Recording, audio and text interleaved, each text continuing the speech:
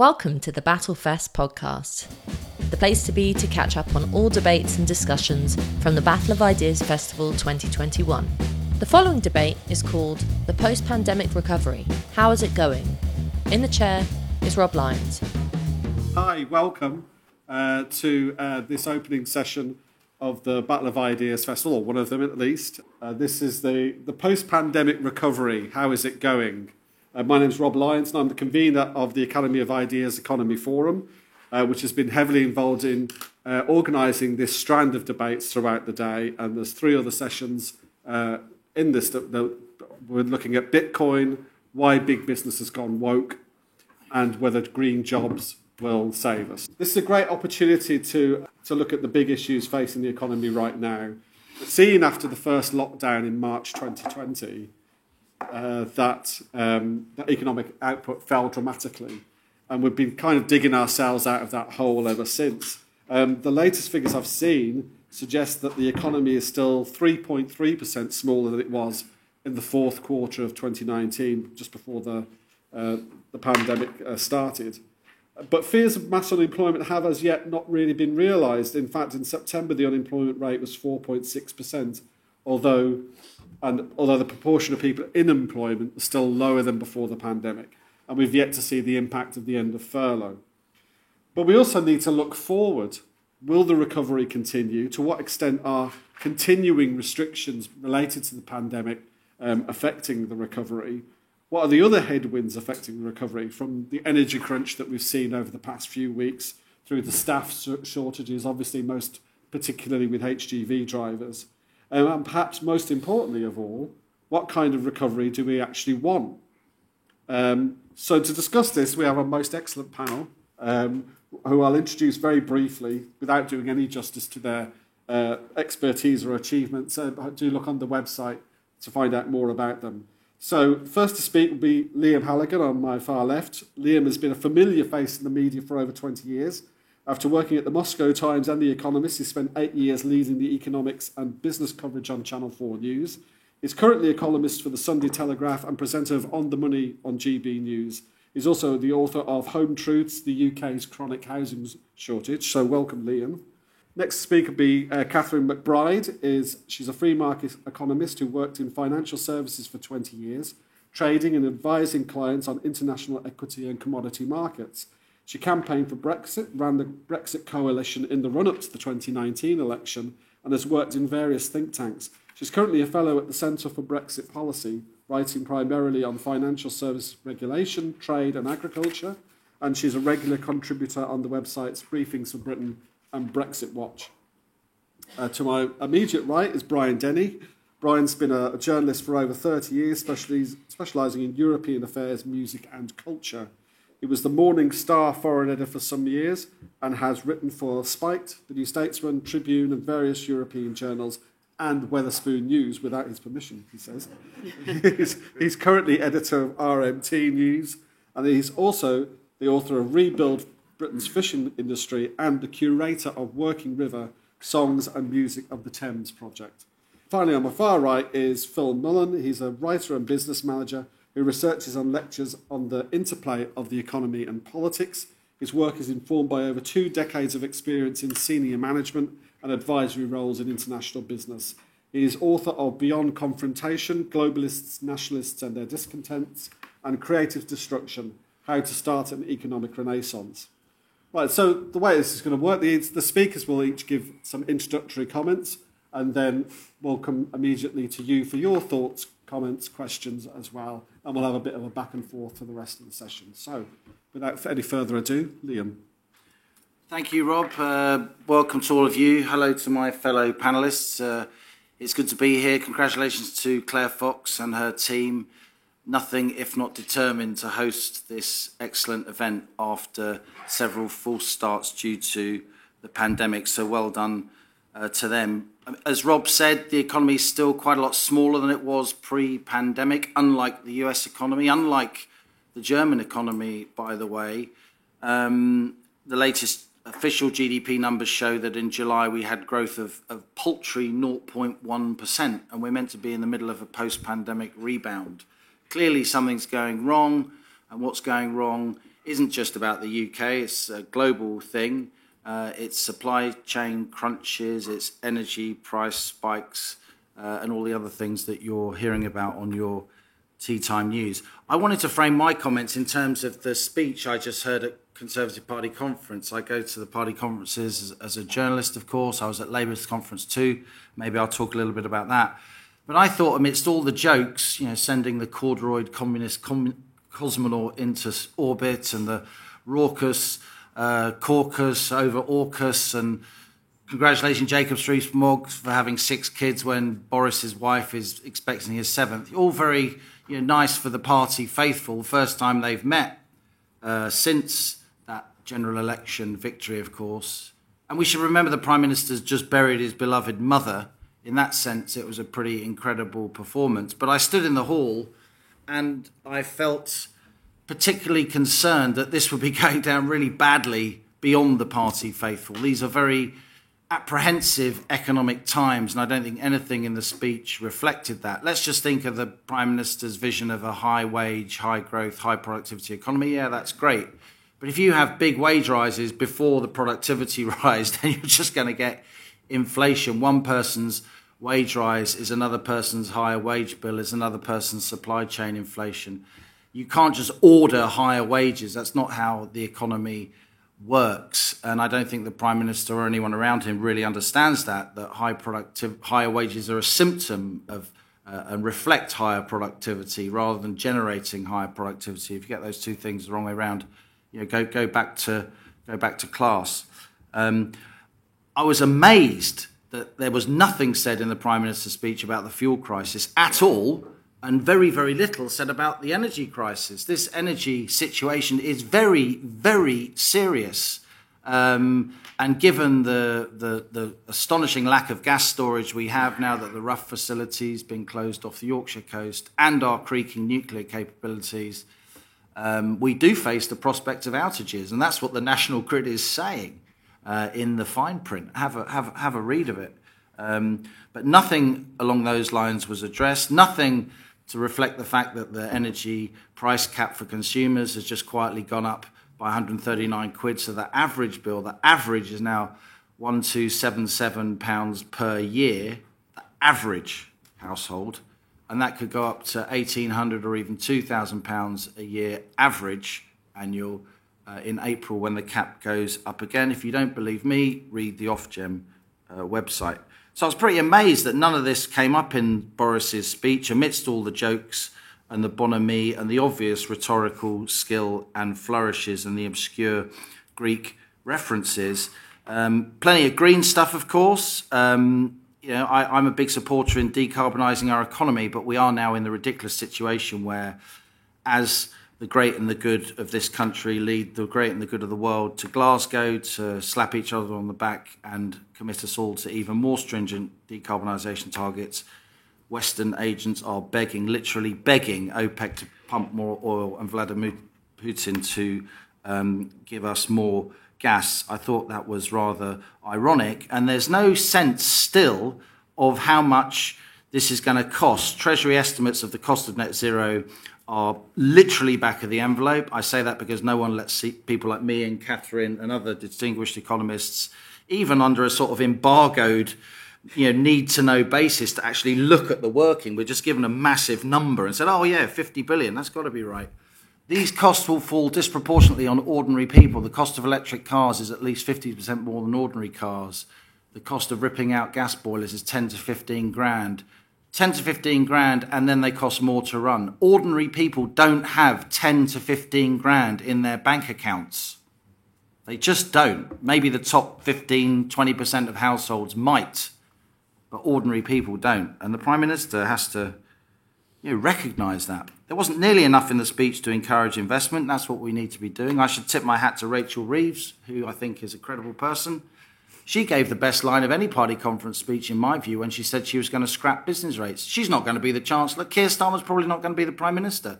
But Labour threw down the gauntlet to the Tories there, tackling the tax that's hated most by the SME business leaders who basically drive this economy and employ most people. A tax you pay before you've even opened your doors. A tax you pay before you've taken 1 penny in turnover, let alone made any money.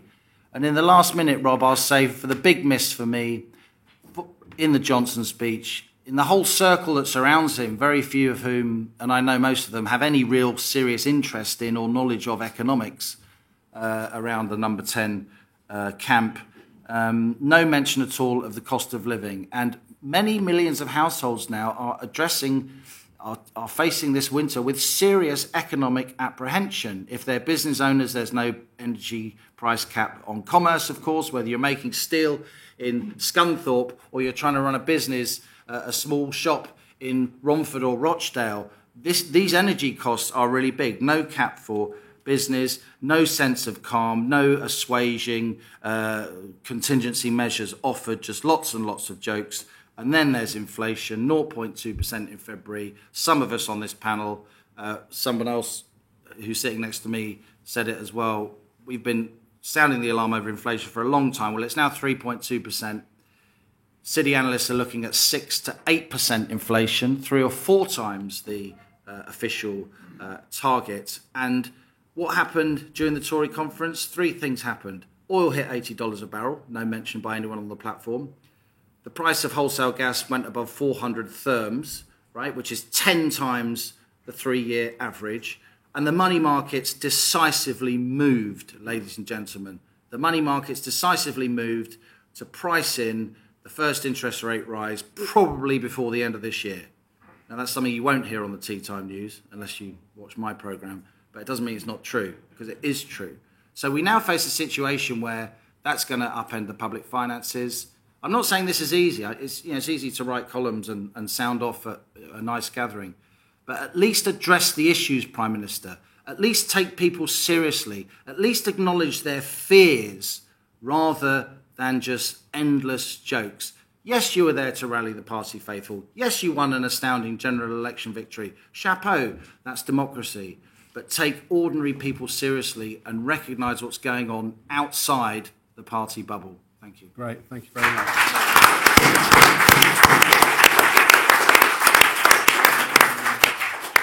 Yeah, I had 15 grand in the bank very recently and I bought a house. That's another whole big issue about house price inflation as well, pricing out ordinary people. So, anyway, Catherine.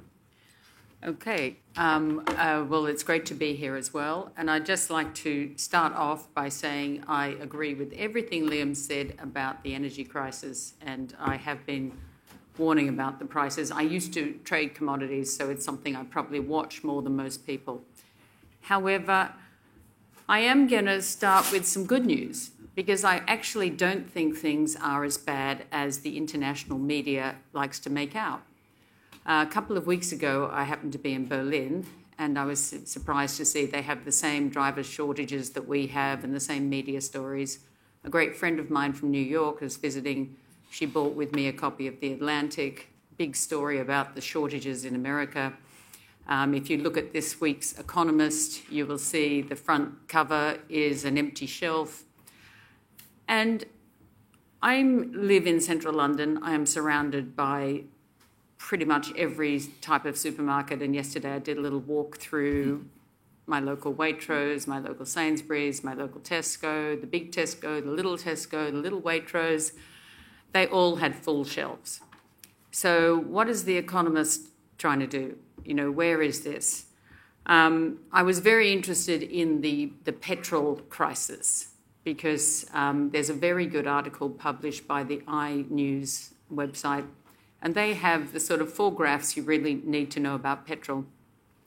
And one of them is the fact that we are now delivering, on average, to each petrol station over 20,000 litres of petrol.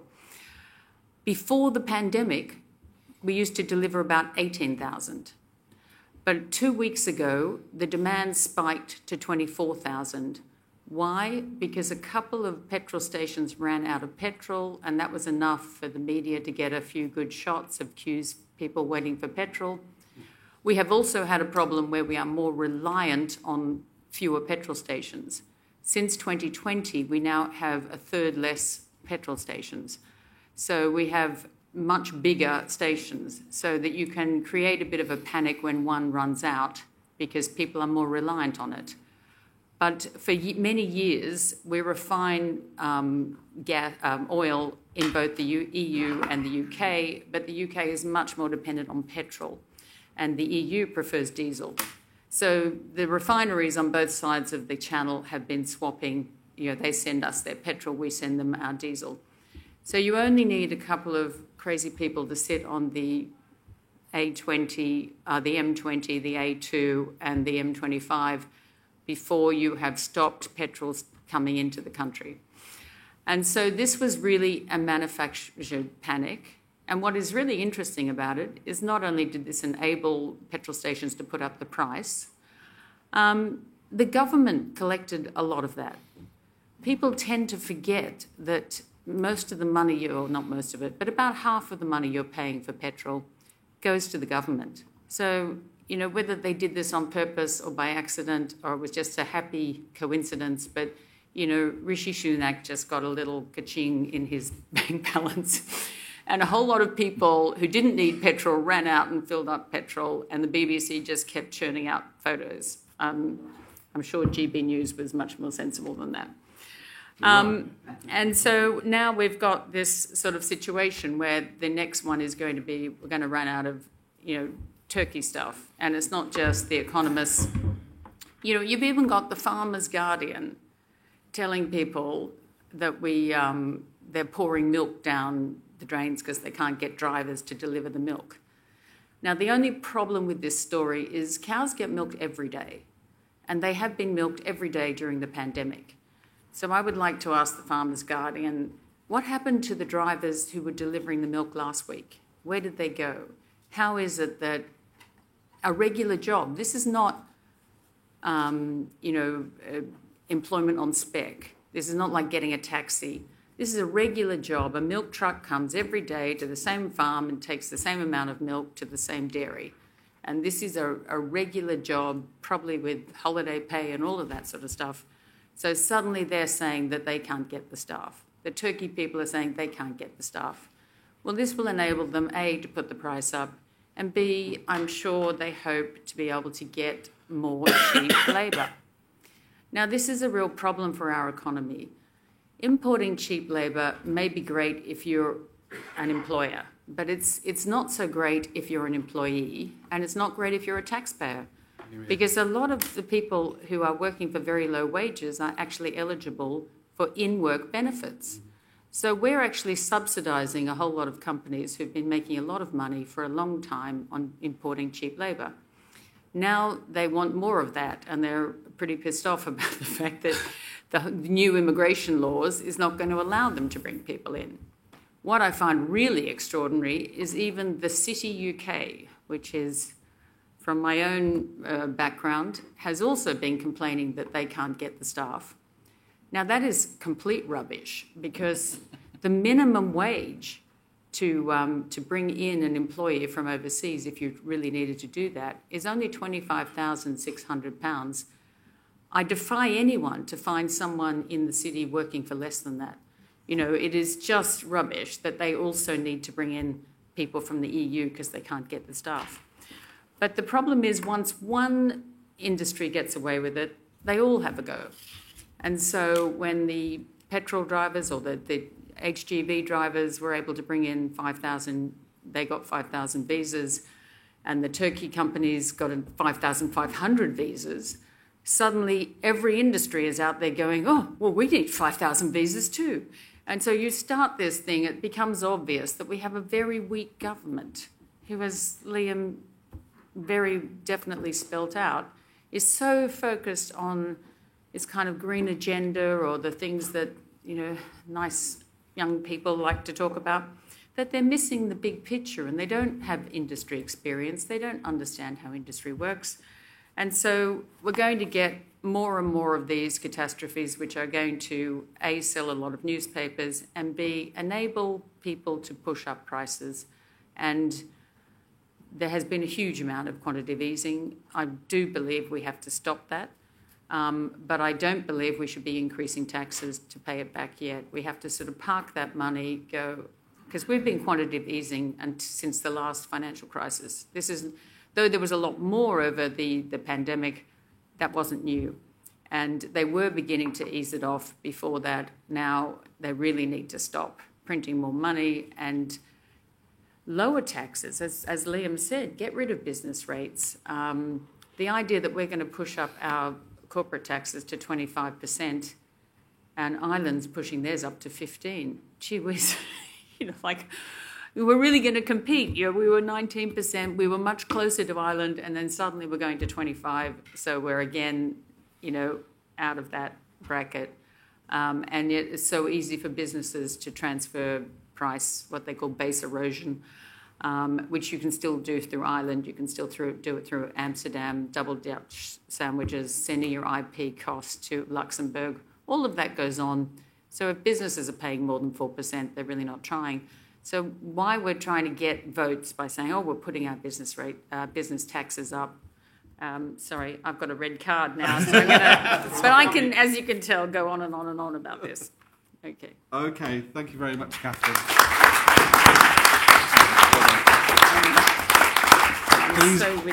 Please do continue on that vein when we come back from the audience questions, etc. Right. So, Brian, your thoughts? Yeah, I just want to agree with most of what was said. It's made my job easier. Just want to read. My name's Brian Denny. I'm from Rebuild Britain. We've been through a number of transformations. We were trade unionists against the EU. We were trade unionists against the EU constitution. Some of us were no to EU, and some of us were the campaign against Eurofederalism. I share that with you so you know where I'm coming from, so we don't have to work it out. We're trade unionists and socialists who believe in the need for democracy and democratic control of the economy and the right to self-determination free from the constraints of the European Union. And that is a heresy within the trade union and labour movement like no other. I mean, it's extraordinary what's happened in the last 30 years. I mean, the EU actively exists to remove sovereignty, and it's its primary role, and is to replace democratic government with neoliberalism, privatisation and permanent austerity. So it's extraordinary that most people on the left are now Thatcherites that believe in all that stuff. And some of us have been hounded out of the trade union movement. One of our members was actually sacked, not for arguing for Brexit, but for arguing at a rally that the mandate for Brexit should be implemented. An employment tribunal found that he was witch hunted out of his job. And some of our members are still undercover, can't say they support Brexit. And that situation still exists. And the fact of the matter is that the trade union and labour movement has been largely taken over by the neoliberal ideas of free movement of capital, goods and people. And they actually believe if they pray hard enough and close their eyes tight enough, then it'll all be given to them somehow, like a cargo cult, really, like a backward idea where rationalism no longer exists. And that's still the case in the trade union and labour movement, I'm afraid. It's still a majority view, although things are moving slowly. But I don't know if anyone saw Question Time on Thursday. Wes Streetley, I mean, this crisis, as has been pointed out, is enormous. And his answer to that was to reintroduce the free movement of capital, goods, services and people, which is like extraordinary, in order to drive down wages and to grow the economy, which is the old trickle-down argument that we're always given by the European Union and its ideologues. And I'm afraid that's why the Labour Party will be out of office for some time. Before the conference, Sir Keir told us, he made a quote before conference, "I don't believe in common ownership of energy as I'm not that ideological." So we need to unpack that. First of all, he says common ownership. He doesn't say nationalisation because he doesn't believe in the nation state. He doesn't believe the nation state should have any power. He believes it should be abolished, which is what the postmodernists believe in. And he also says it's ideological to believe in national intervention in the economy, whereas privatisation is a natural state. It's not ideological, it's as things should be naturally. And that's why he avoided talking about the economy, really. He only spoke about the public sector. He didn't talk about the sort of productive economy that the public sector requires. at all. And it avoided it, just like Liam was pointing out in terms of the Prime Minister. But for us, the state has a huge role in rebuilding the economy after 50 years of misrule by the European Union. And I think what the pandemic has shown is the tide has gone out. We have a dysfunctional economy based on flawed ideas that somehow the private sector will deliver for us, because that's what it exists for. And we don't believe that's the case. Our first pamphlet was actually about this. It's called Rebuild Our Fishing Industry. I've got copies here. I mean, I won't go on about it because I've got the pamphlet here you can have. But the point, it's only 1.5% of the GDP, so it's not a big industry in that sense. But it sustained our coastal communities for thousands of years. And now it's in a desperate state. People talk about the north-south divide. You want to see what goes on in the coastal towns where they no longer have investment or industries, and directly because of EU policies. In 1973, when we joined, 2 days beforehand, they wrote the Common Fisheries Policy in secret, and it was not even put in the statutes until the Maastricht Treaty 20 years later. And what that policy said was that the fishing grounds of Greenland, Norway and Britain will be owned and controlled by the European Union institutions. Ted Heath kept that secret even from his cabinet. The Norwegian cabinet, the Prime Minister tried to smuggle it through, but the Norwegian fisheries, I'd love to know his name actually, he's a hero actually. He went whistleblower and he told the people of Norway what was going on. They had a referendum, they didn't join. And now they still own their fishing grounds. And this is a metaphor for the entire economy. And they also brought in the quota system, which is so insane and demented that it believed that fish swam in their own little blocks. Yeah. They never went like that. They all went together like that. And when you catch them, if there's one that gets away, you throw it away, you throw it back. Billions and billions of perfectly edible fish were thrown away because of EU ideology. Because they could then give the fishing grounds to the Spanish and the Portuguese, who they funded to build fishing fleets, while they paid people to burn their own boats. Now, I won't go on about fishing all day, but next week, and I'll finish on this, next week, South Eastern is being nationalised. It's being nationalised because it's joining Northern and London North Eastern Railway in the public sector because Govia, who run it, found out that they nicked £25 million of public money. And their defence was what I call the Father Ted defence. It was resting in our accounts. The Serious Fraud Squad asked them where the money was, and they suddenly found it. And it went missing in 2014, right? So that's 7 years. They sat on £25 million of our money.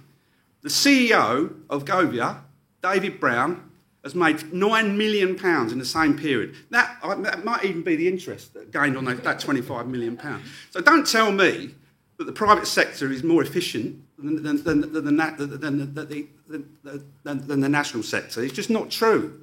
The private sector has been leeching off the railways for years, and so the obvious thing was to ignore EU rules and renationalise the railways, and it's a very popular thing. I'll finish on this quote from Oliver Sharp. He's cleverer than me because he's a millionaire. He's a Tory party donor, and under the title, I think it was the Sunday Times, he said, a hedge fund, this is the title, hedge fund tycoon who's betting on the return of the state. And he said, there is no doubt that a purely free market economy does not work. Now, this is the Tory party donor. I mean, it's general idea that the private sector is not going to get us out of this problem. And I watched Liam's programme, of course, and the IPPR fella on there, the researcher, and he said, the state will come in and the private sector will follow. Well, that does make sense. It does make sense. The private sector is not going to do it. And that's why there's all this talk of levelling up. And it's, as Liam's programme pointed out, it's only talk. But it's popular with people because people are not stupid. Thank you. Okay, thank you very much, Bob.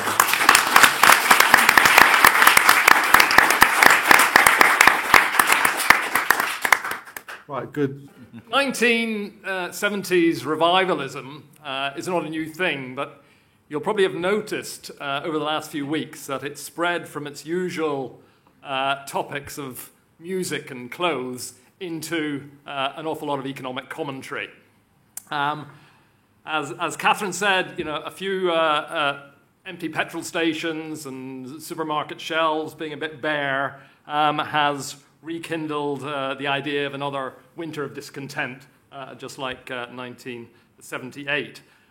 We've had the resumption, as Liam has very well outlined, of a genuine energy crisis, and maybe people are warning about, or if you're still working from home, maybe just ratifying the idea of a 3-day working week.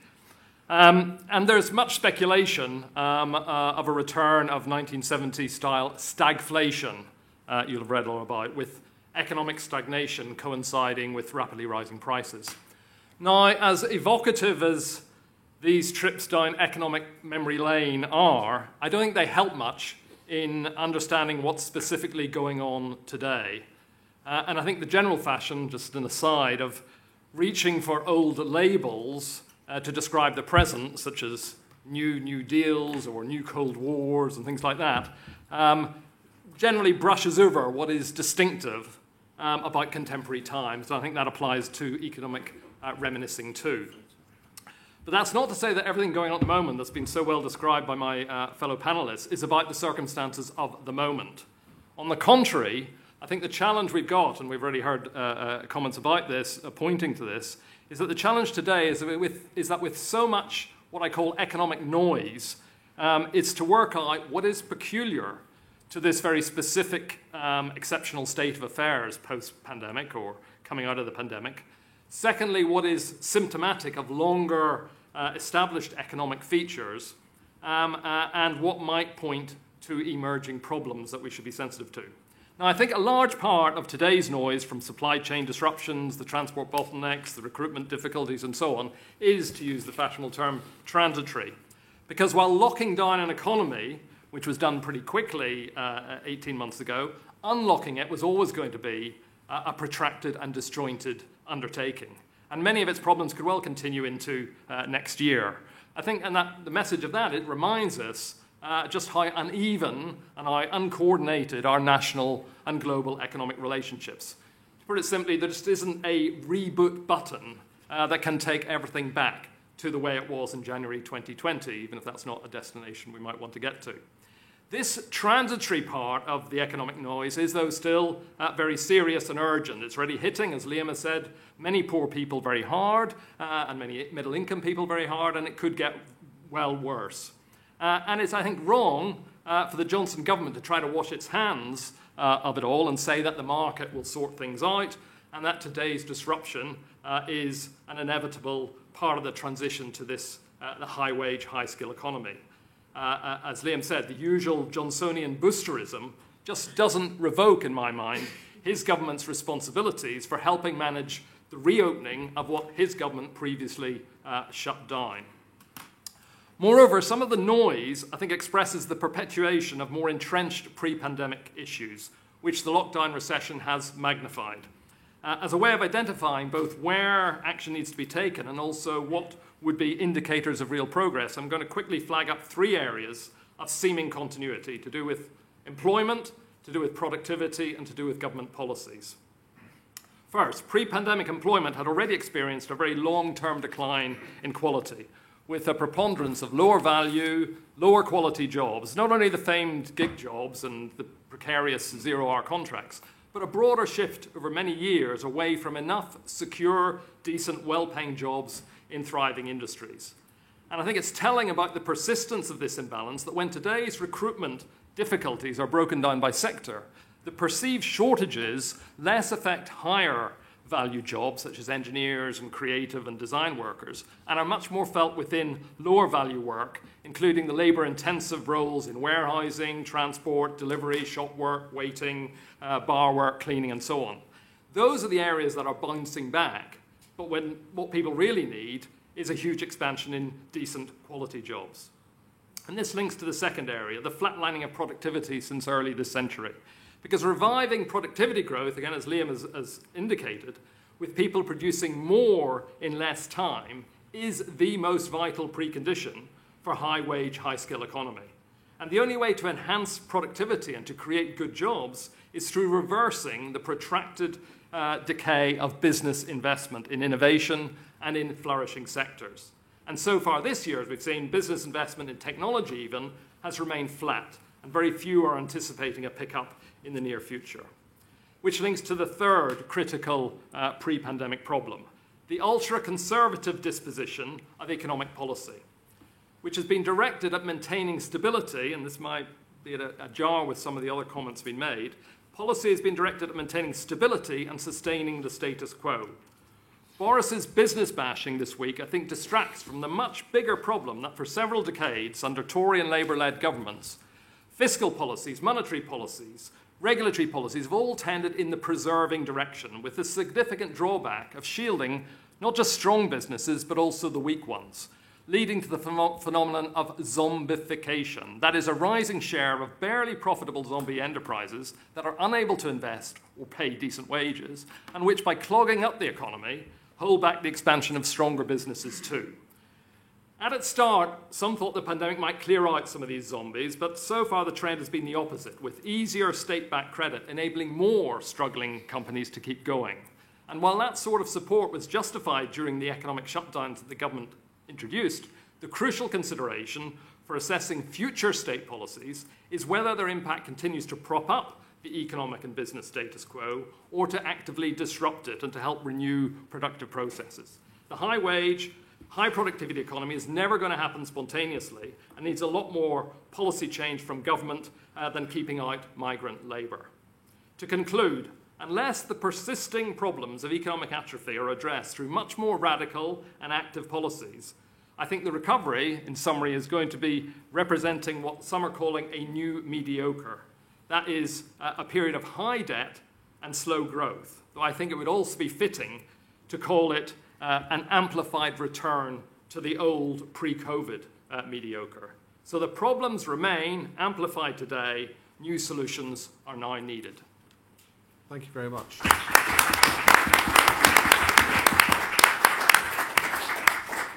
Right, an excellent start from our speakers, a good range of views there. Please feel free to ask questions or offer your own thoughts as well.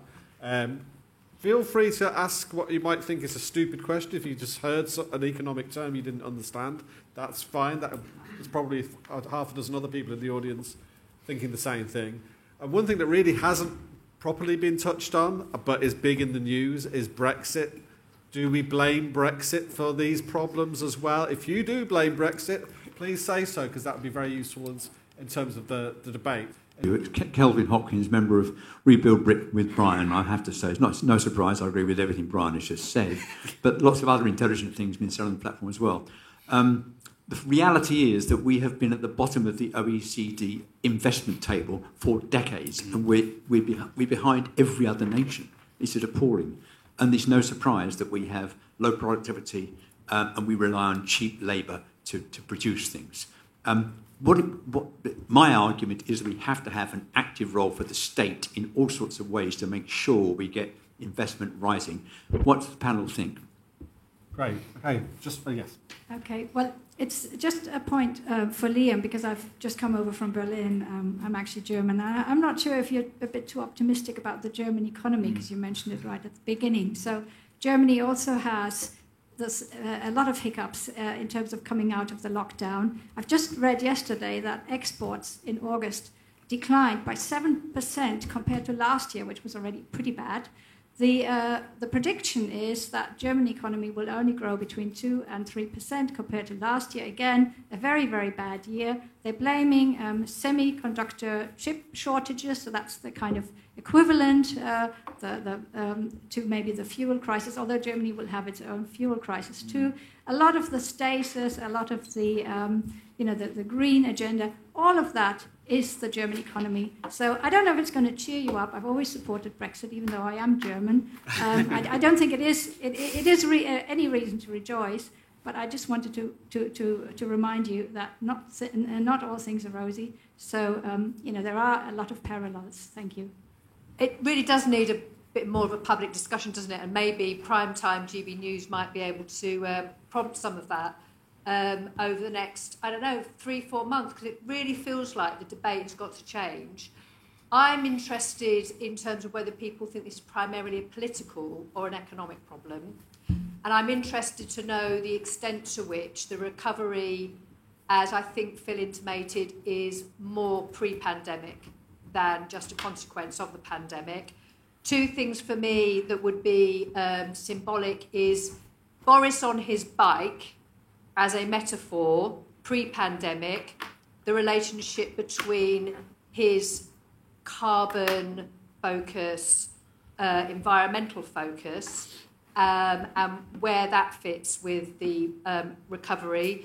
And then another one would be, say, something like Wake Up to Money. Since 2008, the BBC has been dominated by a discussion about consumer-led growth rather than one about productivity. So it feels like for well over a decade, the public discussion has been very much dominated by a very narrow discussion, and one that's increasingly, for me, problematic.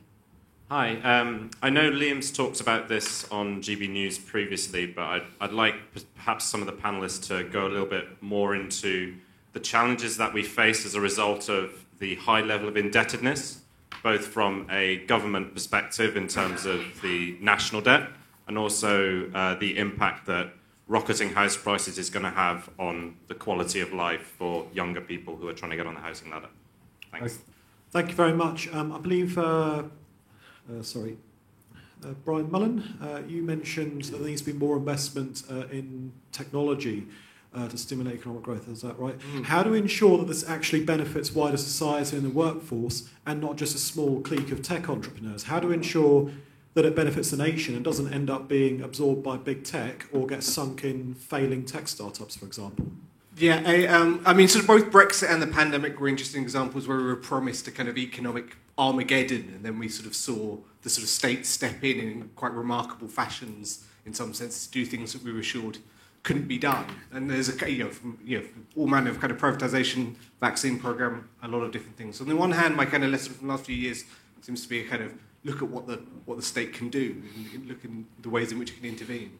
On the other hand, I feel a little bit concerned because there's also a sort of sense of I'm not sure any government could survive even the tiniest increase in interest rates in terms of what that may do to people's mortgage payments, in terms of the challenges we've seen some of those elements. So I suppose it echoes one of the other kinds of previous questions of it. Is this a kind of sort of period of optimism we can take where we can say the old rules have been kind of torn up?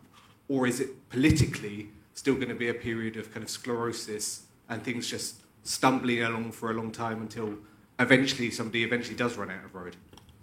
Great. Okay, there's a great set of questions and points. Liam, do you want to come back? Yeah, superb set of questions. God, if you read The Guardian, GB News has only got 3 viewers. There's at least 10 in here.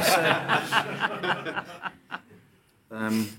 Brilliant comments, I must say. Obviously a very well-informed and engaged audience. I'll just rattle through a few thoughts that came to mind. I completely agree with the lady in the middle about the paucity of the public discussion about these things. Most mainstream television has given up on economics and business coverage, grown-up economics and business coverage. The Apprentice, You're Fired, is not business coverage. Yes. So it counts as business coverage. Absolutely pathetic. To teach kids that business is about putting high heels on and pissing people off in a boardroom. Disgusting. Absolutely outrageous. Sorry, I feel strongly about that. We're trying to do something about that with my On the Money show every day, 1 until 2, sometimes 1 until 3. And we've had some brilliant contributors from right across the political spectrum. So don't believe everything you read in the papers.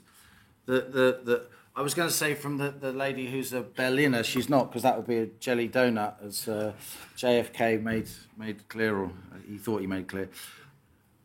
I'm a huge admirer of the German economy, but I do think Germany's in a lot of trouble. The semiconductor shortage is whacking Germany's manufacturing sector, which is a big part of what is a world-class economy. It's hitting the UK too. In July, British car production hit its lowest level since 1956, since the Suez Crisis. So we have a manufacturing sector too. It's the 9th biggest in the world, and that's being hit with the same things. It isn't as formidable as Germany's manufacturing sector. I'm actually quite worried about German politics, the extremes of German politics, with all respect. I think AfD are pretty nasty. I think Die Linke are pretty nasty. And I don't think the very smart German public buys this kind of endless grand coalition thing. So it's a country I've spent a lot of time in, have huge respect for. And when I said that, Germany is fully recovered, maybe I was saying even Germany. Don't think that, you hear endlessly, we're the fastest growing economy in the G7. Yeah, but we haven't yet caught up with where we were in the back end of 2019. And the Germans have, and the Americans have, and Asia's like 4 or 5% ahead of where it was in December 2019. So I take all your points, and I'll be writing about Germany more in the future. There was a question about investment from the gentleman just there. It's a conundrum, isn't it? The UK is one of the world's superpowers in terms of attracting foreign direct investment. Our tech sector, big parts of our manufacturing sector, by the way, which are very high-end and technologically driven. Obviously, our financial services industry, other industries too, our creative arts industry and so on, attracts massive. We still attract most years more FDI than France and Germany put together. And that hasn't really changed since Brexit, to be honest. But what we have is we have a huge slab of old money in Britain that's just dull and stupid and does nothing. And it needs to be, it's all tied up with land reform and how you tax land. And if you're really interested, you can read my book, Home Truths, which deals with this, about unlocking the value in our land and our real estate and driving it into investment. There's so many old families in the UK, and it's all about return of capital for them rather than return on capital, holding the money so, another generation of people don't actually have to get a job. And that is a serious problem. We're such a dynamic place. We're a dynamic place, in my view, largely because of a sort of entrepreneurial genius that's at the heart of our culture. I believe that strongly, combined with a series of waves, this might be controversial, of immigration, whether it's Jewish immigration, Huguenot immigration that I stem from, Irish immigration.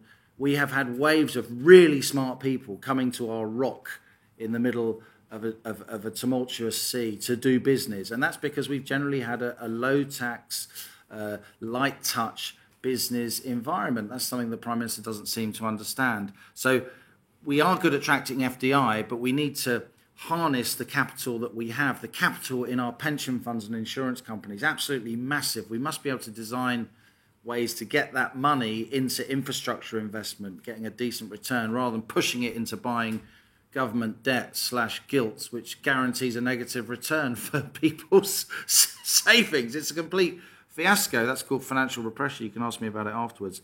And my final point, I don't want to hog the floor, was about this link between politics and economics. I said at fringe meetings at both party conferences, and I often write in my Sunday Telegraph column, that when economics gets really tough, it completely convulses politics. So think back to the early 70s, think back to the early 80s. Politics was the economy. Politics was unemployment, inflation, balance of payments crises, the currency. My fear, and I say this with regret, I don't want to be alarmist, I'm just analysing what's in front of me and trying to tell the truth as I see it. My fear is that the economy is going to get so turbulent in the next few weeks and months, certainly over the next year, that it completely dominates and upends and convulses our politics. And it makes our politics a lot more radical. We haven't yet properly recovered from the 2008 financial crisis. We didn't really reform the banks. We said we did, but we didn't.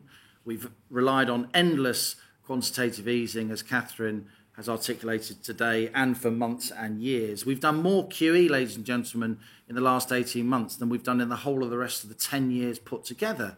And when a very distinguished panel at the House of Lords Economic Affairs Select Committee, probably, it's a place, we have very few world-class economists in this country, but a lot of them are on that committee. People like Nick Stern at the LSE, people like Mervyn King, who happens to be the former governor of the Bank of England, people like Professor Lord Skidelsky, the distinguished world-class economic historian. They put a report together, they had some help, called Quantitative Easing, a Dangerous Addiction, ?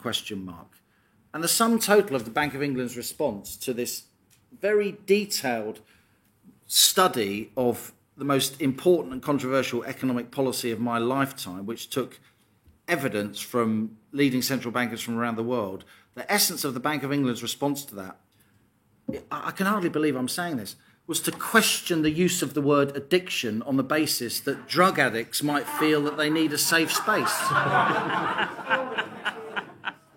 I kid you not. It would be funny if it wasn't so serious.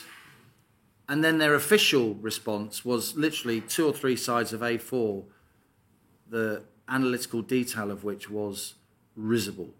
So my concern is that the political and media class are leading us into pretty turbulent economic seas, and so soon after the last financial crisis, if there's another one, mainstream voters are not going to be happy at, the clever people who are supposed to be in charge. Thank you. Catherine, what do you want to pick up on? A lot. I will talk a little bit about trade because I think that's come up a bit. And I just want to remind you, back in January and February, our trade with the EU collapsed mainly because there had been a lot of front loading. People had bought things in case there wasn't a deal, because the deal wasn't signed till Christmas Eve. And then it all bounced back again. And you probably heard a lot in the media about the collapse in January and February, but you probably heard absolutely nothing about the fact that in the second quarter and the third quarter, trade is absolutely back to where it was, because people buy things because they want them. They don't buy things because they have a trade deal with someone, and they don't buy things because it's close. This whole gravity model, it's all silly. People buy things because they want them, and people in Australia buy BMWs just as people in the UK do, even though it's not close to Australia. And people in Germany buy Macintoshes, and they invest in UK financial services and things like that. And in a way, our trade is lucky in the present situation with the shortage of containers, or they're not a shortage of containers. Containers are all in the wrong ports at the wrong time. But our economy is 80% services, and we are the second biggest service exporter, and luckily services go electronically these days, so there's no need for a container ship. So that our trade is in quite a good position. I did want to pick up on the state versus private. I spent most of my time in the UK, and I'd just like to say, not only do you get good Irish people you also get a lot of smart Australians coming over here. Absolutely. But, I didn't want to say anything. Yeah, I didn't want to mention it. But it's the Ashes soon. Yeah, exactly. We won't go there. But I worked in the city for a long time with some really smart people, all working for their own benefit. And only in the last 5 years I've been working in Westminster in think tanks, meeting people, not just politicians, but also public servants. And so when anyone suggests the state versus private, I will always go private, because I came out of an education environment where there was an old saying that those who can do and those who can't teach. Well, I would say those who really can't go into politics, because I have yet to meet anyone in politics, either as a public servant or as an elected politician, to whom I would turn my will and my life over to and say, yeah, you're in charge, you run it. In general, they're not experts at anything. They're very good at shaking hands and collecting donations for their next campaign, but that's often as far as their experience goes. And the most depressing thing for me at the Conservative Party conference was how many young people were there, which as a Conservative shouldn't worry me, because it's nice to see that there are younger generation people who are not signed up to the present kind of I'm literally a communist sort of agenda. However, most of them were there as either staffers or wannabe staffers. And so you see, we have a political class that is being advised by a bunch of 28-year-olds who have come out of a nice boarding school, gone to a Russell Group university, and then got a job in a think tank for a year before they became some parliamentary staffer. And unfortunately, the quality of your decisions depends very much on the quality of the information you get. And when I worked as an analyst in the city, you got really smart people giving really good information to investors who then made their decisions. Unfortunately, we've now got a group of people with very limited life skills, and they're probably exceptionally smart. They got themselves into Russell Group universities after all. But there are things you learn as you grow older that, you know, I was just as bad when I was 21. I'm sure I thought I knew everything about everything.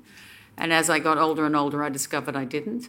And I think that that is what we're missing in government at the moment, is we don't have enough people there with experience who can say, actually, we tried this 20 years ago and it didn't work, or 40 years ago, you know, as we're now going back to the 70s. And so we do have to look at how that is. So that was, if it's government versus state versus private enterprise, I'll go private just because I trust those people. And if they don't know what they're doing, they go broke and we get new ones, you know. You can respond to that then. Well, the idea of Richard Branson running the economy is terrifying to me. The privatisation of politics you've just described, really. I mean, it's happened in the Labour Party. We watched it over the last 20 years, and I think this directly relates to how the European Union operates. Establishments and political elites love the EU. Because once they join, then they don't have to do anything anymore. They don't have to think. They're just told what to do, and they impose it. The British Railways were privatised by an EU directive, 91440. It wasn't because John Major. I mean, he was a very galactically right-wing MP who didn't believe in democracy. He wanted it abolished, and he profoundly believed in the EU because it absorbed the political elites and it absorbed establishments, and they just did what they were told. It's like an empire with a centre. It's always nice to hear from a German Brexiteer because we're told that all the Germans are slavishly following the line. Well, I don't think that's true. But I think exports are going down because their vassal states haven't got any money anymore. I mean, the euro is a world economic black spot. And when Remainers talk to me, I said, when are we going to join the euro? When exactly will we join? Next year? Or, you know, it's insane. And we're not going backwards. And it would be backwards because the EU is an anti-enlightenment, anti-rational way of running society. And politics used to be about the economy, as it was said. But that stopped happening because of the European Union was shoving policy down our throat. And the Bank of England was made independent because there was an EU in precursor to joining the euro. And again, that took economy out of politics. And yet, the economy is politics, and it is again, because with Brexit. I mean, we've got a reason to be cheerful in that sense. And it means that the establishment is going to have to do its job for once. And it's learning that very slowly, and it's very hard. It's hard when you start thinking, it hurts a lot. But after a while, you get used to it, and you respond to democratic demands. And the demands are being made, and they're not being responded to. We need a complete new start. After the end of the Second World War, you had the Marshall Plan. The United States in the 30s had the New Deal. The Soviet Union industrialised enough to break the back of the Nazis. Japan, Malaysia had a credit control, finance. The private sector's just not going to do it. It's just not going to do it. And there's no evidence that that's the case. I mean, the East India Company was nationalised by Queen Victoria. I mean, she's hardly a Bolshevik, you know. I'll finish. This is a quote from the Richard Walker, the CEO of Iceland, and he said, "Energy supplies are a matter of national security, and it should clearly be under state control." Now, Richard Walker and the Iceland chain is not run by Maoists, as far as I know, and it's not illogical the state to intervene. And there was a question there, how do we keep an eye on investments in the public sector? Well, you want to have a look at the private sector. 25 million hidden. The Serious Fraud Squad are looking to people to arrest. And the finance officer of Govia has disappeared after 13 years in the post. No one can find him.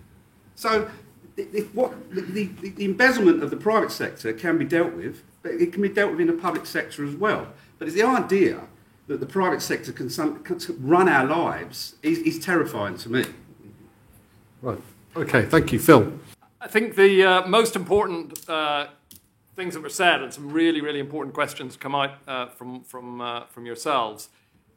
To bring two of them together, I think the most important message that we have to popularise out of this discussion is that we need a national conversation, as was said, but focused on investment.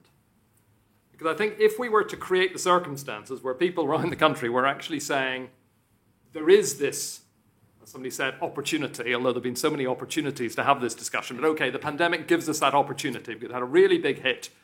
Some problems have been revealed, which perhaps been a bit covered up, or people have known are there but weren't prepared to talk about. The problems have been revealed, and those problems are primarily economic problems, but what it confronts us is that it involves political change to be able to address those. Because that's the thing that's been reinforced for the last few decades, that we have a problem in that some people, as Liam said, some very clever economists can see these things. They can see we've got an investment problem which underlies the lack of productivity, which underlies the lack of wages. They can write great reports, as he said, the House of Commons Select Committee report and that, House of Lords rather, Economic Select Committee, spelt out a lot of truths about what the problems were. But this isn't something which is happening at the level of a conversation that there is something we can do about it. Partly that's because of the fashionable sort of there is no alternative, fatalism, us ordinary people can actually change things. So the part of the process of creating a national conversation about investment is a way of actually showing that we can take control, which to me is what was the thing that we got with Brexit. We were able to start, or it was rather as a message to say that we can do things. That's faded a bit over the last couple of years, but around this economic catastrophe which we have is something that is a focus for that. I mean, the colleague from Germany's right. This is not a peculiar British problem. Germany's got problems, France has got problems, America's got big problems. All the mature industrial economies have got problems. But we're in an exceptional position. Britain just happens to have them a lot worse, partly because the decline has been going on so long, the lack of investment has been going on for so long. So in that sense, we, the British part of this conversation, have got a particular responsibility, because what Liam said in terms of the things hitting the proverbial, in terms of things blowing up, it's probably going to happen here first rather than others. So we've got to try and get ahead of that, not wait for that enforced reset, but try and get ahead of that situation to discuss some of these problems. Just very quickly, on the investment thing, my take on it, as I say this should be part of a national conversation, is that there's lots of money around, there's lots of great opportunities, lots of great technologies that could be invested in, but there is a block which is most extreme in this economy. The economy is congested by far too many low productivity, low investment, low value businesses, what I call the zombie businesses. Now, better economists than me, the Bank of International Settlements, the OECD, IMF have looked at, this preponderant chunk of businesses, which is not just a British thing, it's there in Germany as well, it's there in America in particular, which holds back the rest. They say something like 2% of businesses were zombies, that is, just keeping their heads above water, without money to pay decent wages, without money to invest, but operating through primarily the benefit of debt. That there was 2% in the 1980s, there was sort of like 15% after the financial crash, and now there's estimated 20 to 25% of businesses fall into that category. Now that is a chunk which is congesting the whole economy. And I know Rob's looking at me. Until we get rid of that, until we clear that out of the way, we're not going to be in a position to invest in the new things that have to happen. And I just think we've unfortunately become too enamored to just try and maintain the way things are without recognizing an old truth that to get change, you need to have to disrupt things. You need to have to change things.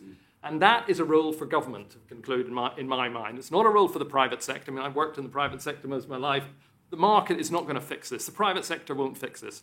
Because three things have to happen. Firstly, the government's got to stop propping up all these businesses, primarily, say, with cheap debt, but we can come back to that discussion with quantitative easing and so on. It's got to help people through the transition, because the level of support for people who are unemployed is also at the lowest pretty much across the OECD. The British government does not take responsibility for people when they're in transition to better jobs, so we need a much better support system. And we need the government to take that initiative to work with businesses to ensure the investment takes place. But the starting point has to be to clear away this debris of government intervention which has been propping up this zombie economy. Unless we grasp that nettle and have that conversation to say there isn't a painless way out of this mess we're in, we're going to have to get rid of a lot of rubbish there, which, okay, they're giving us jobs, but they're giving us very, very poor jobs without any future, insecure jobs and so on. And collectively, we have to help people in the transition to the new sectors and the new jobs. That's, in nutshell. Brilliant. Okay, right, lots of hands now. So I'm now going to start right at the front. Well, I'm absolutely loving the discussion so far, so thank you for all your thoughts. I'm actually a parliamentary staffer, so sorry. But actually, the reason I wanted to speak was because I thought my experience of how I got this job was actually probably a bit of a metaphor for actually what's been going on in a lot of the kind of employment aspects of the economy and my frustration with politics in general. I got my job, not for any of the main parties, so no one glare at me, not my fault. But I got my job literally about 2 months before my 36th birthday. So by parliamentary staffer standards, I'm very old. You know, I want to go home and have a cup of tea and watch Netflix. I don't want to go out in the town. I don't want to go to Soho. Can't do that. Whereas they're all very much, that's the life they want at the moment because they're all about 20. For me, my frustration with trying to get the experience of working in Parliament and being in the thick of politics was that I kept being told I didn't have the experience. And I kept trying to say to them, but I've got almost 11 years experience working in the building society. I worked in retail. Yes, I have a degree. It's not a fancy degree. It's not anything to shout about. But for me, I was thinking, hang on a minute, I have life experience. I have transferable skills. I understand people. I was spending Christmas Day one year having to extend my overdraft because I couldn't pay my bills and my rent. So for me, that was the experience they should be looking for. Maybe a range of experience. If you want a researcher, yes, you might want someone with the fancy degree maybe. But surely there was a place for me. And it took for me to meet someone from Northern Ireland for them to say, aha, yes, we do have a place for you.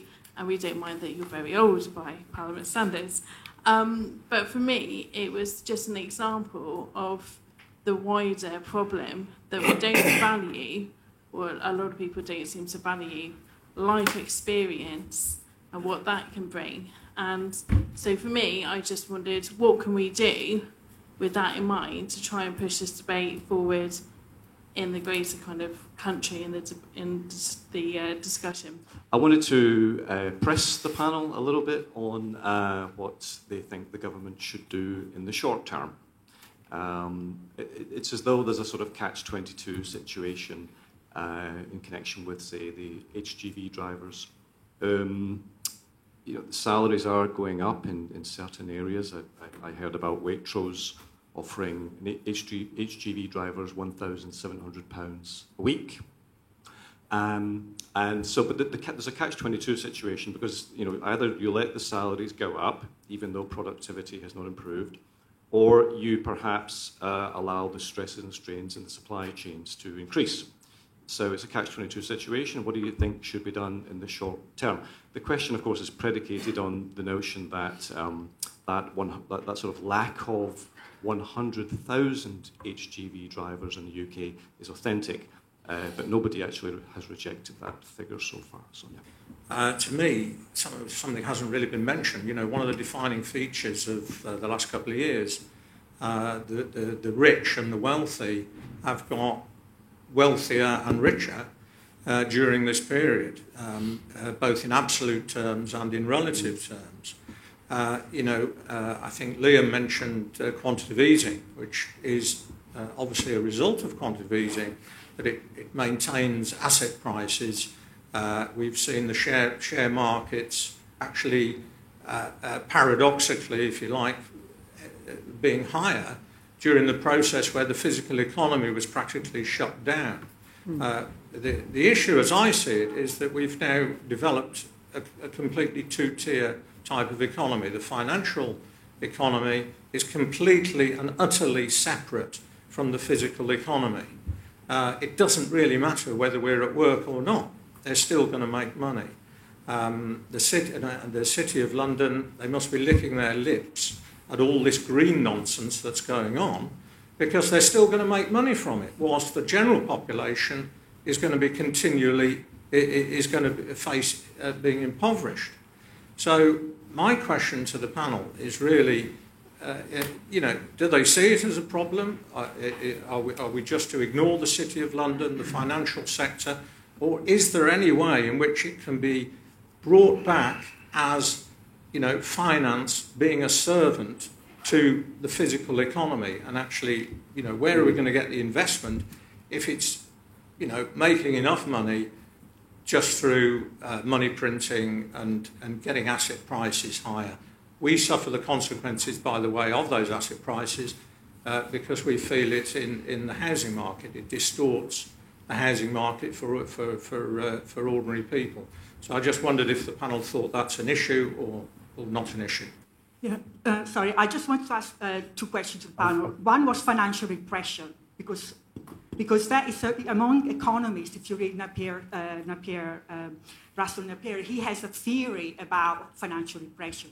He argues that the money printing, unbelievable amount of money printing which went on in Western society, and particularly in the United States and here, means that the debt is so high, and because there is no real strategy towards increasing productivity at present, it means that the only way the government can get out of this mess is through financial pressure, which I'm not an economist, but the way I understand it is that they take the money from the savers and they give it to the debtor. And the way they do it, they keep interest rates down, even if inflation is going to go higher and higher and higher.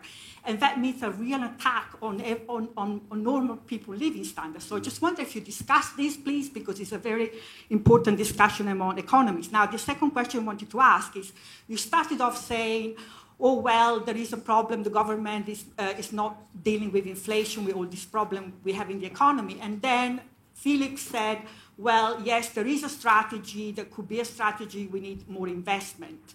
So on this issue of investment, I just wonder if you could address it a bit more, because the government, despite everything, has announced, before they had an industrial strategy, and now they have announced an innovation strategy where they have identified new sector of the economy where they're saying they're going to pump money into it.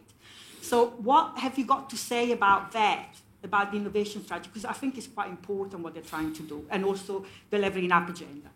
My name's Mark. I just want to paint a slightly rosier picture about some of our politicians, not to in any way sort of criticise those that are sort of implying the politicians are rather sort of, people to avoid. I used to work for one, really enjoyed it. Okay, and I just got the job purely by one of our MEPs, who's no longer an MEP, absolutely super guy. You won't know him too well, it's not too controversial. It was a bike shed as we were canvassing. Do you want to come and work for me, he said, because he talked about life experience.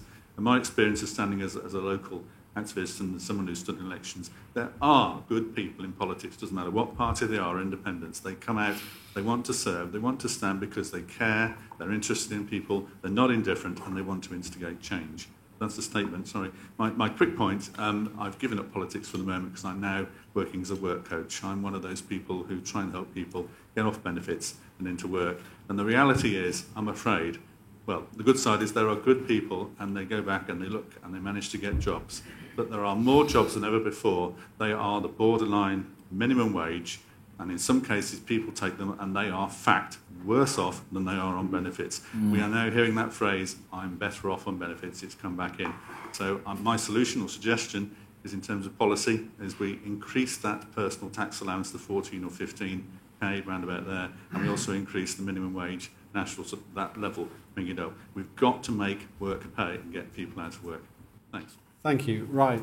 I'm going to bring the panel back in about 2 minutes for their concluding thoughts. So, hi. Just two comments really, and then a question to the panel. The main question to the panel is following up from the lady over here. We have financial repression as a policy. I see no reason why that doesn't keep. It's going to be consistent. The Bank of England is about as independent as the Bank of Japan. In other words, not at all. We have a real problem with housing. We have some fantastic solutions. Liam's book comes up with one or two changes in the law that could really help. But we have a political class that at the moment is not going to affect those changes. My name's Steve Kelleher. I recently stood to be Mayor of London for the Social Democrat Party. You probably haven't heard of me. You probably haven't heard of them. Because if you're not Labour or Tory, you don't get on the telly. And the left is currently shattered. So it looks like we're having a Tory party for the next 8 years or so. That means there's not much chance of financial repression changing. We do need to unify and get behind if not forcing, let's say, asking the government to reconsider the housing situation, changing in the laws that will effectively mean the free market starts to behave properly. And that's not happening, and I can't see it happening without a real political revolution. We need people to get together and oppose this current government. And a unified left would help. Thank you. There's been lots of discussion about the need for investment in high productivity economy. But do we not also have the problem where lots of investment is directed in actively destroying productivity? So, for example, we have massive amounts of money spent on wind farms that don't always work. So something that worked pretty well, like a gas turbine generator, and by the way, we've got about £60 billion worth of gas under the soil and out to the North Sea.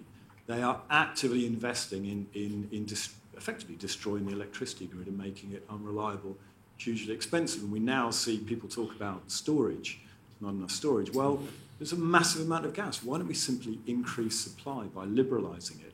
That would hugely increase productivity, drive down the cost of energy.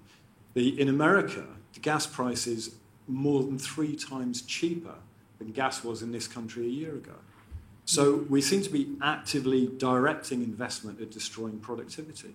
They're talking about ripping out all the gas boilers in 27 million homes and replacing them with far less efficient heat exchange pumps, which don't work as well. They're hugely expensive, and you have to use electricity to power them. So it's another example of how investment's being directed at actively destroying productivity. So is that not also a significant problem? And I could point to what they're doing with cars. I could point to a whole load of areas where they are actively destroying productivity. Right. Okay, thank you very much. Thank you all for your points and questions. So, panel, you've got about 2 minutes each, and I'll have to be quite tight today. I'm sorry. So you probably only want to pick up on 1 or 2 issues in your concluding remarks. Sorry, Liam. Well, in response to the lady at the front who so brilliantly wangled herself a job, good on you, and Mark, I mean, I completely agree. You know, in my job, it's my job to know most of the cabinet and the front bench and talk to them, and you know, a lot of them are decent people. We have very little out-and-out corruption in this country, and chapeau to that among our public servants. But we desperately need to broaden the gene pool, and your experience reflects that. It's far too channeled from just a handful of universities doing a handful of courses. And the media is the same. The media is probably the most nepotistic business in this country, though the organisation I work for is trying to do something about that. And the media doesn't like it, which explains a lot of the kicking that we get. In terms of what can we do now, the gentleman asked, well, there's many things you can do. You can, you know, the UK is a powerful place. We can have a coordinated interest rate rise. We can get the Americans and the Japanese and the ECB together, raise interest rates together to convince financial markets that we're trying to return to normal, and this madness of ultra bloated financial stock and bond markets is over. You have to do it together, otherwise you get a currency advantage. Disadvantage if you raise rates alone. So a sort of technical term, inverse Plaza Accord agreement. Look it up if you want to. You can use government land to build houses. I mean, Gove came up to me at a conference and says, "Brilliant book, Liam. I read it all." I said, "Did you read it to the end?" He said, "All the way to the end." I said, "I'll be testing you." You know, 24 hours later, the Prime Minister stands up and completely rescinds any pledge to try and get more homes built. Absolutely devastating for young people.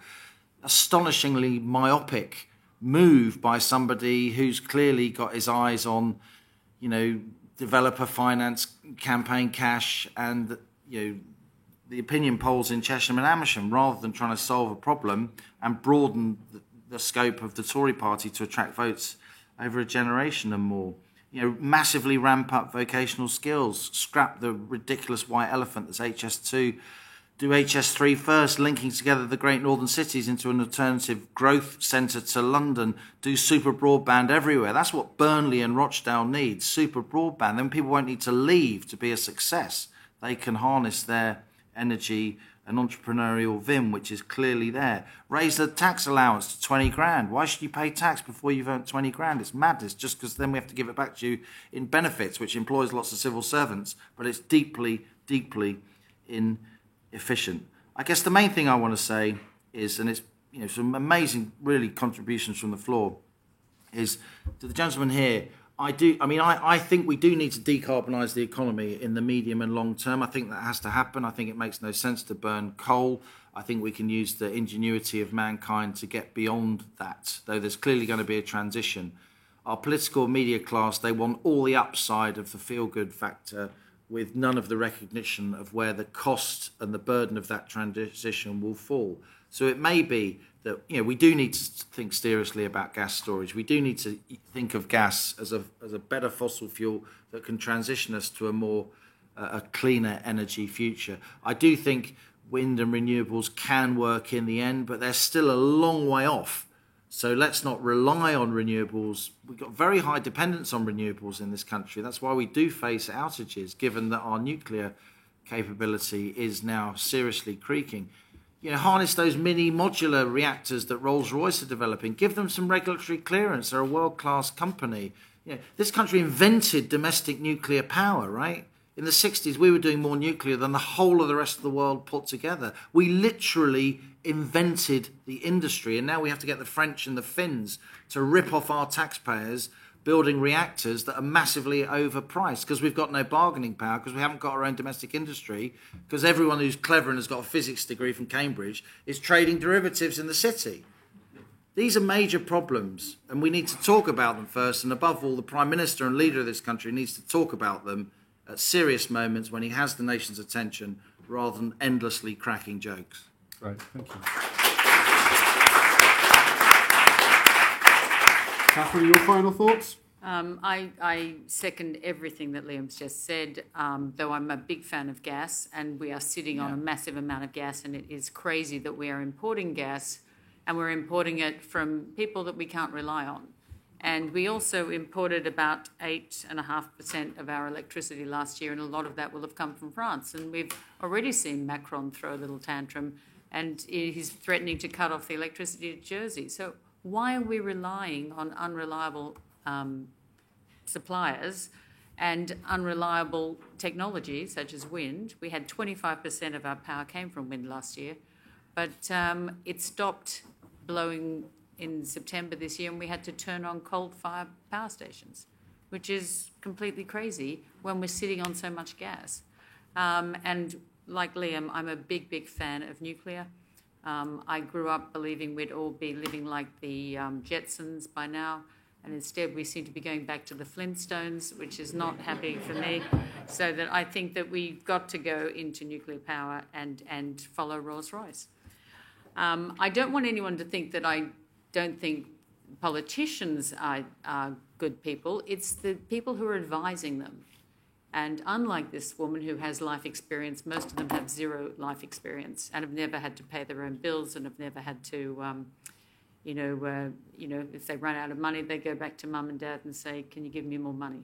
That's, and they're advising the government, who's pretty much doing the same thing. They go to the Bank of England and say, "Can you give us more money?" So I do agree that I could rattle on what's happened in the stock market. I'll be quite quick. We do have more money going out there. A lot of people running pension funds are just doing index-linked funding because it's very, very cheap. That is pushing up the major companies that are in the index. So you've got BlackRock and Vanguard. They don't do any research. They don't care what the potential is for the company. They don't even care if it's making a profit. It's in the index. They have to buy it. It's in their documentation. So if you invest in them, that's where it's going. So when people then tell you a conspiracy theory that Vanguard and BlackRock own 5% of all the major companies in the world, that's why. It's not that they're controlling the world. It's because they just buy the index, and that pushes the index up. And so, yes, the rich get richer if you've got money in the stock market. But what else was I going to say?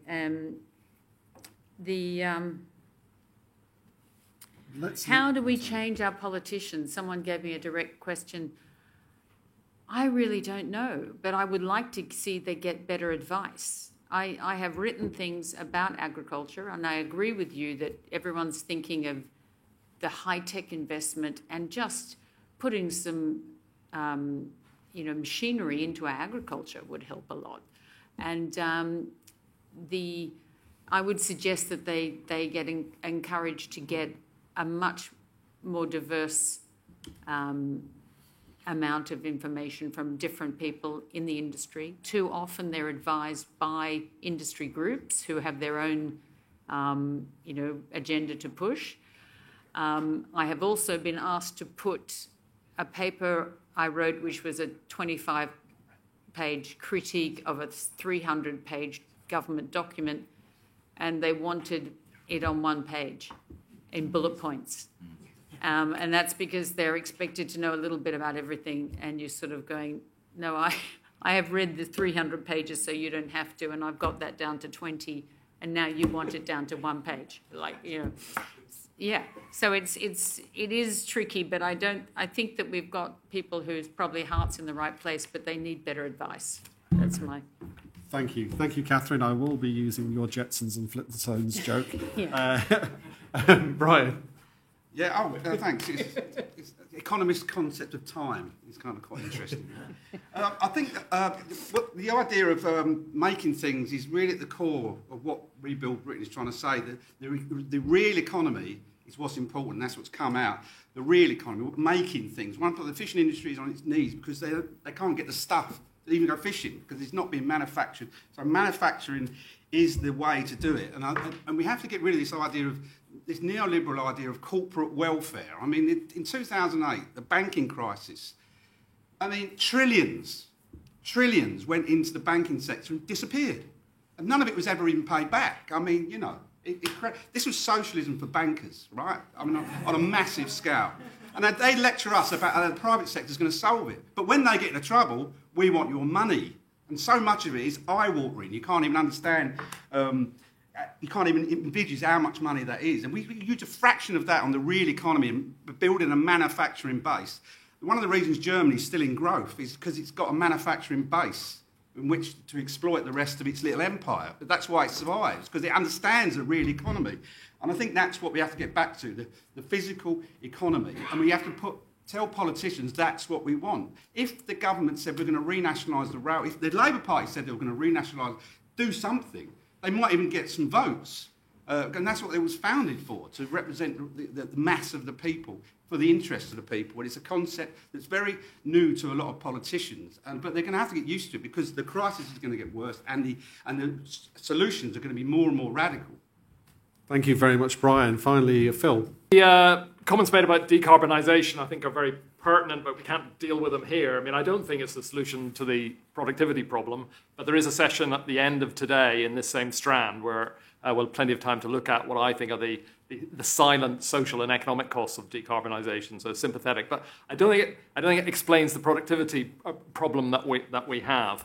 I was specifically asked about the government's plans for an innovation strategy, and the way I've read over the years, umpteen industrial strategies and innovation strategies and so on. And, there's often nice things in there about venture capital, national investment banks and so on, which, I wouldn't be opposing by any means, and some of them are very good ideas. But essentially, innovation strategies as they have just become a glorified list of nice sectors and nice industries. We need more, biotech. We need an AI sector. We need better robotics. We need this. So it's a glorified list of the future, and China's already building that future. For those of you who might have missed it, but fine. You can have a list of sectors which it would be nice to be investing in. But what the problem with these policies are, the fundamental flaw, is that they deal with the what, in the sense of what would be nice to have as a modern economy, but not the how you get there. And that has always been the flaw. And that's why I would always argue we need something more like a productivity policy rather than an innovation or an industrial policy. And by that I mean something which goes right back to Kelvin's point at the beginning. What are the barriers to the investment needed in new things in ways which enhance the productive machine in ways in which don't just expand it, don't just mean there's an M&A here and a opening up of a new plant with current technology, but actually enhancing the technological transformation of the country through investing in new things, right? That is what is needed. And the barrier, I think, is that one that we've got too much blockage within the economy, which is caused by government policies, what you call very well corporate welfare. It's not just about the banks, it's across the board. That we live in a world in which the private sector is being sustained by the public sector, whether we like it or not. Not in a good way, but in a way which entrenches all those horrible depressed things. So that, I think, is what needs to change. So, and on one point throughout to you, in this national conversation, which I think we have to have, and hopefully you can all be part of as one of the things that comes out of this weekend, is to think about an element of it is the dilemma of this debt trap we have, which is another way of discussing this financial repression. We have to let people see that what appears to be okay out there, a lot of people, 70% of people have got jobs where they can survive, 30% don't, but it's not just from the poor. The whole economy is based on living afloat of debt, right? Debt has been driving up since the 1980s. It's not been something automatic that just happens with a little. One bank said, I'll put out a mortgage deal here and this there. It has been a concerted response, not necessarily intended, but a concerted response of state intervention to make credit easier in order to avoid doing something more disruptive and transformational. So it's been propping everything up. It's been going on for 30 years. It means the whole private sector is based upon that debt, and that creates a dilemma, a trap. Because if you're based on that, it means you cannot do anything to actually address that debt by raising interest rates, for example. Because once you raise interest rates, and we've seen it over the last 10 years, when any central bank begins to hint that we're going to raise interest rates, or as they say, taper quantitative easing, the markets explode, you can't do that, stock prices fall, everything's going to fall apart, businesses are going to go bust, and so they retract. And therefore there's more debt. So by the end of the decade, in which, just to end here, we were supposed to have a decade of deleveraging, that's debt reduction after the financial crash, because that financial crash 10 years ago, 12 years ago was all about too much debt. We've got much more debt now, even before the extra debts of the pandemic, than we had then. It's a cycle which goes on and on. That nettle has to be grasped. Central banks aren't going to do it. Government has to do it. As somebody said, banks aren't independent. It's a phony thing. We can see that from the financial crash. So take advantage of that. Not this government, but an ideal government would take advantage of that, take responsibility of monetary policy, and wean us off debt. And that would then wean us away from the zombie economy. Great. Thank you very much.